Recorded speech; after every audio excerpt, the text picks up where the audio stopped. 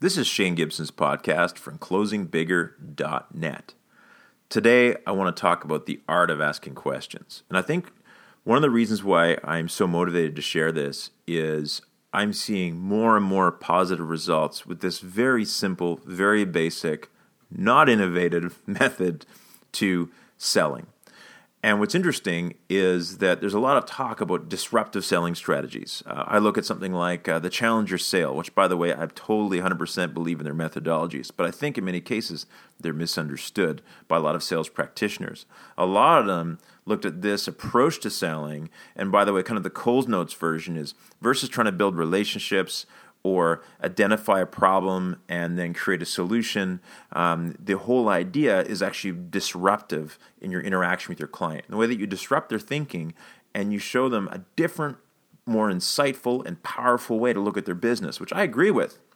But the challenge is, I see a bunch of people going in and trying to disrupt a client's thinking and offer them advice and help them look, so to speak, pardon the cliche, but out of the box at their business, yet they don't have the credibility. And we all know that. That's like a friend or someone you know who means well, but they walk up to you and they start giving you advice on your life.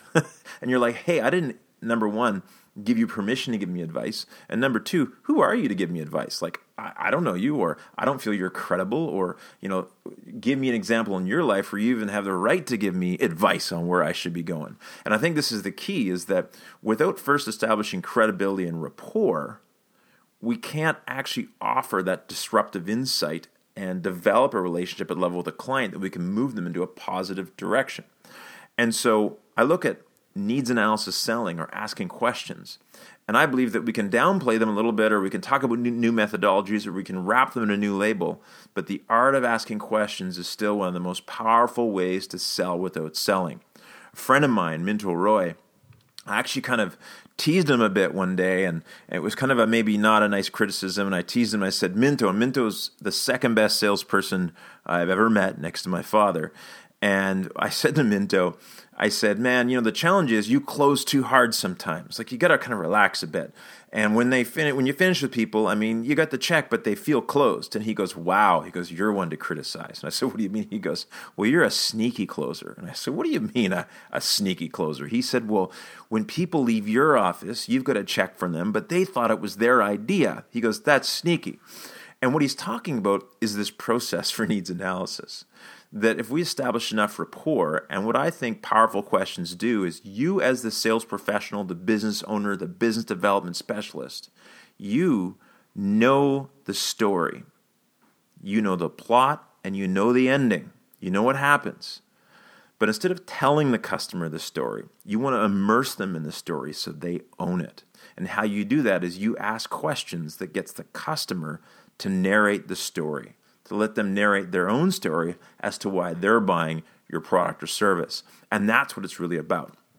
So the way this works, and I'm not going to go into great detail. This is like a 3-hour seminar kind of process that I go through with clients as a minimum to help them develop their needs analysis. But I want to kind of give you some of the key principles of effective needs analysis. And so when I started doing this, I went from a closing ratio of 5%, which is horrible. And funny enough is that from stage, my closing ratio was about 20%, selling programs and solutions and tapes and books and that stuff.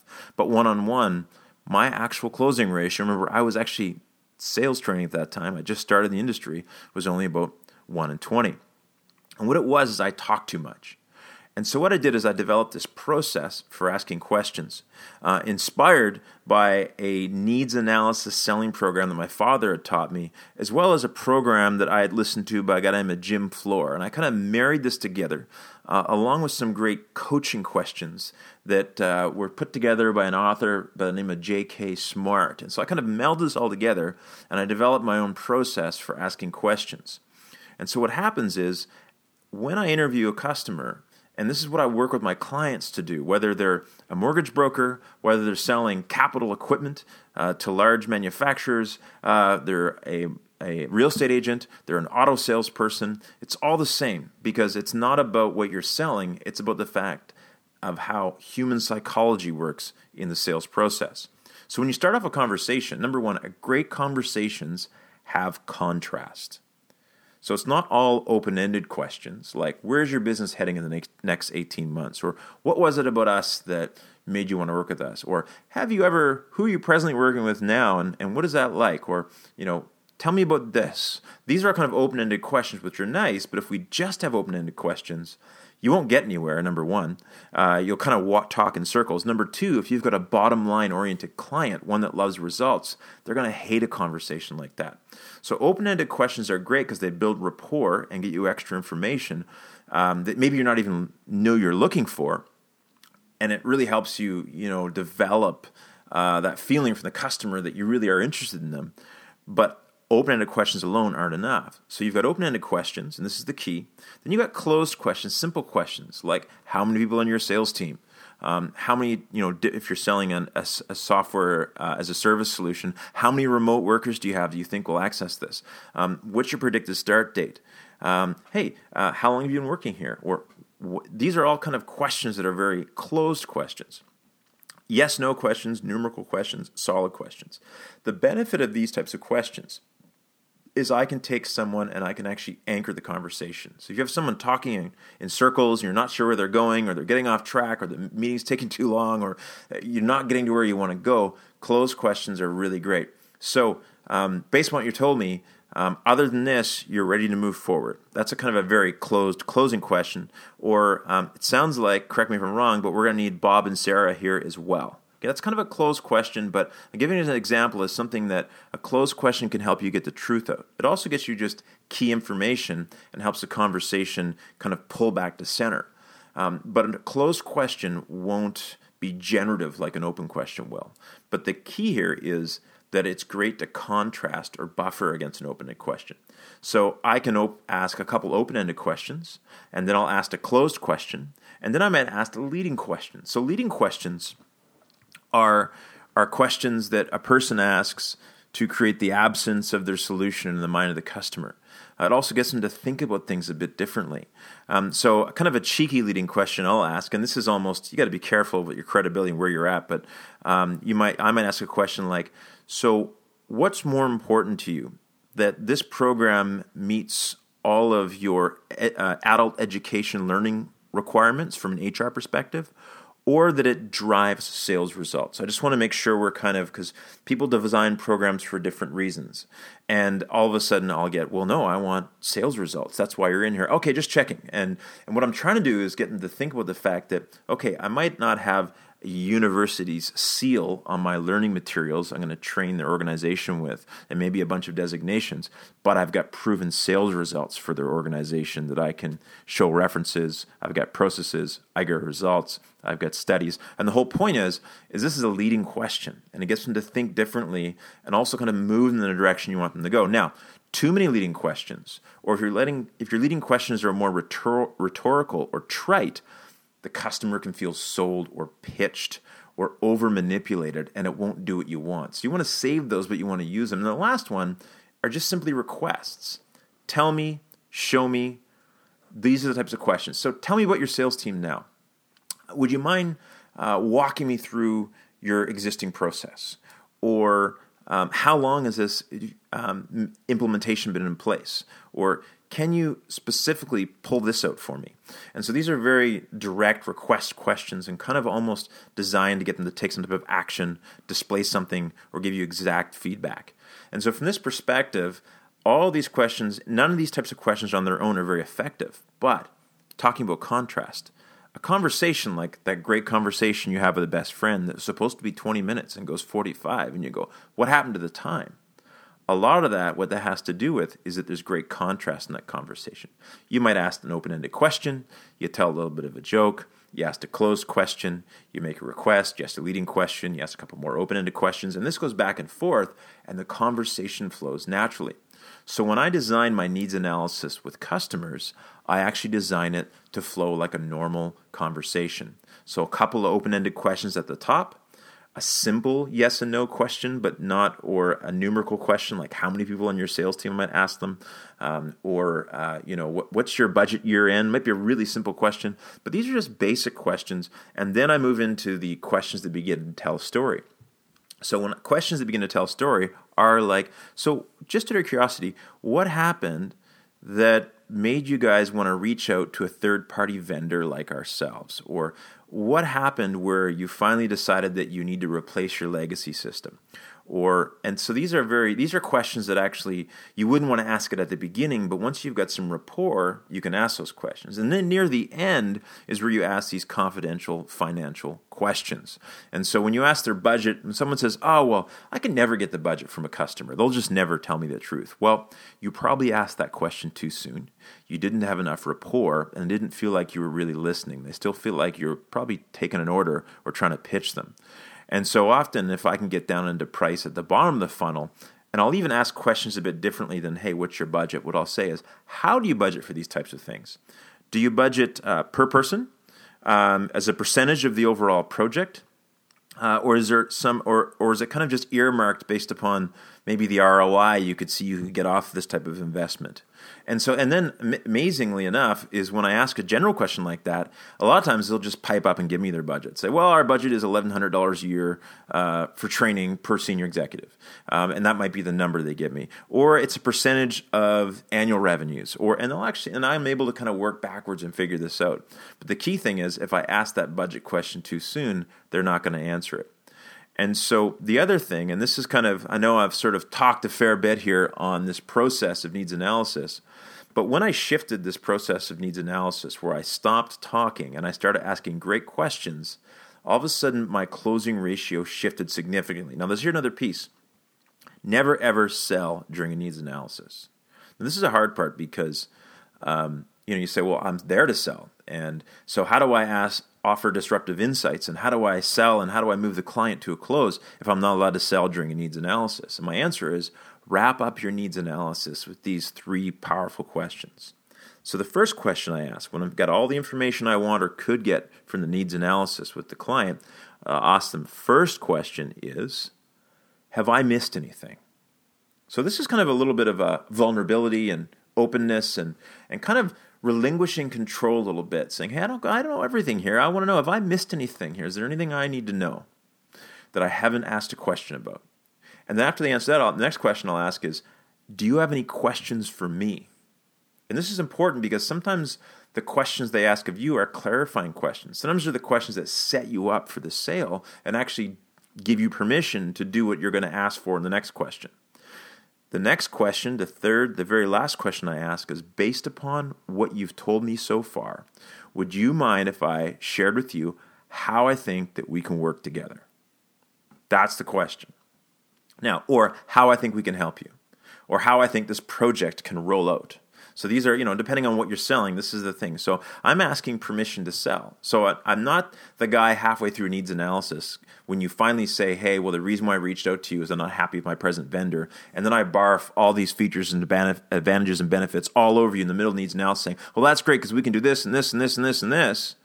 And all of a sudden, because I'm in the needs assessment and I've pitched you, what occurs is you realize, this guy's not asking me questions to help me. He's asking me questions to close me. Therefore, I'm not going to give him any more information. And the needs analysis cuts short or you get less information. So resist that temptation to pitch during the needs analysis, but after the 3 powerful questions, and the last one being, based upon what you've told me, would you mind if I share with you how we can work together, how we can help you, how I think this project's going to roll out? And often they'll go, "Yeah, of course, I'd love to hear it," because thinking, "Geez, guy, you've been talking to me, or I've been talking to you for 25, 30 minutes, 45 minutes, and yeah, I'd love to hear how you can help me." And that's when you're then able to step in and be that challenger. Offer disruptive insights with credibility, and also because they've given you the information. They've told you where it hurts, where they're looking to go, what their past experiences are, what their values are, what their opinions are. And you can either offer great insights that reinforce that and show them how you can work together, or you might even disrupt the way they're thinking, offer them even more interesting insights and ways you can help their business they never thought of. But the key factor is you have rapport, because you spent some time asking questions and generating dialogue. You've got the information to contextualize your advice, and you've got the credibility. And so by asking questions this way, by truly harnessing the art of asking questions and leading customers, getting them to narrate that story. You know the answer, but your questions get them to narrate the story so they own it. By doing that, you'll find that your closing ratio will drastically increase. And for me, what was amazing is it was almost like the unclose. It wasn't a close at all. Once I'd established credibility and rapport and asked great questions and offered good insights, the customers started closing themselves. They started asking me things like, well, how often can we work together? And when can you start? And just give me an idea, Shane, of how that price breakdown works. If we do more days, can we, how do you price yourself? Is it per day? Is it per project? Is it for the results? And they're asking me these fantastic questions that enable me to lead them. Now, here's the key, is there's two types of proposals. One I would call a confirmation proposal, and one I would call a selling proposal. And this is the big mistake that most people make in selling after a needs analysis. Is they'll actually do the needs analysis, they'll get that final question, and they'll go, great, I think I've got everything I need from you to put together a proposal and a quote. And the customer goes, fantastic, looking forward to it, because they're looking forward to it.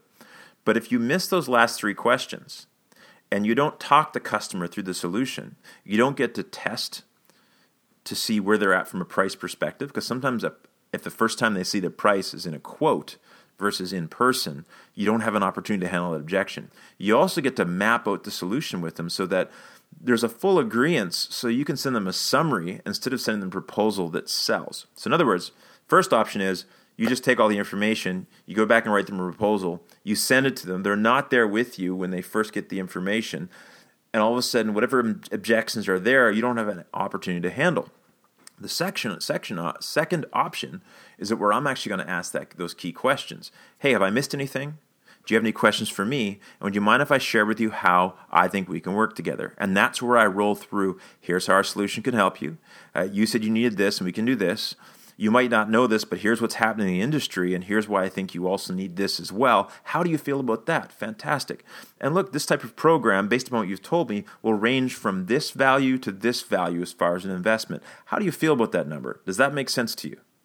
And then I'm going to get some feedback from them, and if I have to, I'll build value, establish rapport, and at the end of the conversation, the key factor here is that I've already kind of verbally and roughly had an agreement, and I'll say, look, so there won't be any surprises in my proposal. We've kind of gone over what this will look like together, but I'm going to put it in writing now, along with that quote and that dollar value we talked about.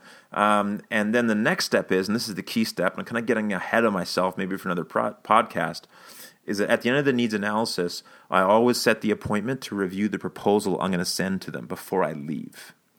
So I'm not sending proposals that sit in inboxes that no one replies to me on. If you're doing it by Zoom or by some type of other webinar type format or GoToMeeting format where you're selling, distance selling, same thing. At the end of that presentation, after I confirm what they want and they want a proposal, I set the next appointment. And what that does is that makes sure it cuts down that dead time or where we're going back and forth, because too many deals die in the vine after we spent all that time doing needs analysis, and then we don't close the next step, which is them reading the proposal and them actually sitting down with you again. So I've covered a lot today, a bit of a rant. I know I haven't done this in a while, but I'm going to do a few more here in the next week or so and get them up. But from this perspective, what I'm really talking about is that questions are powerful ways to lead the customer, to expand the relationship, to contextualize your offering, and build trust. And without them, in my opinion, you're just a pitch artist and you're one of many. But if you can ask great questions and help customers think differently about their business, then you're indispensable to them and the organization you work for. So this is Shane Gibson's podcast from closingbigger.net. If you and your sales team and sales organization are looking for a keynote speaker at your next conference, in-depth training, or just someone to help retool your sales process so you can close more and larger deals, you can always email me, Shane@ShaneGibson.com, or hit closingbigger.net for more info.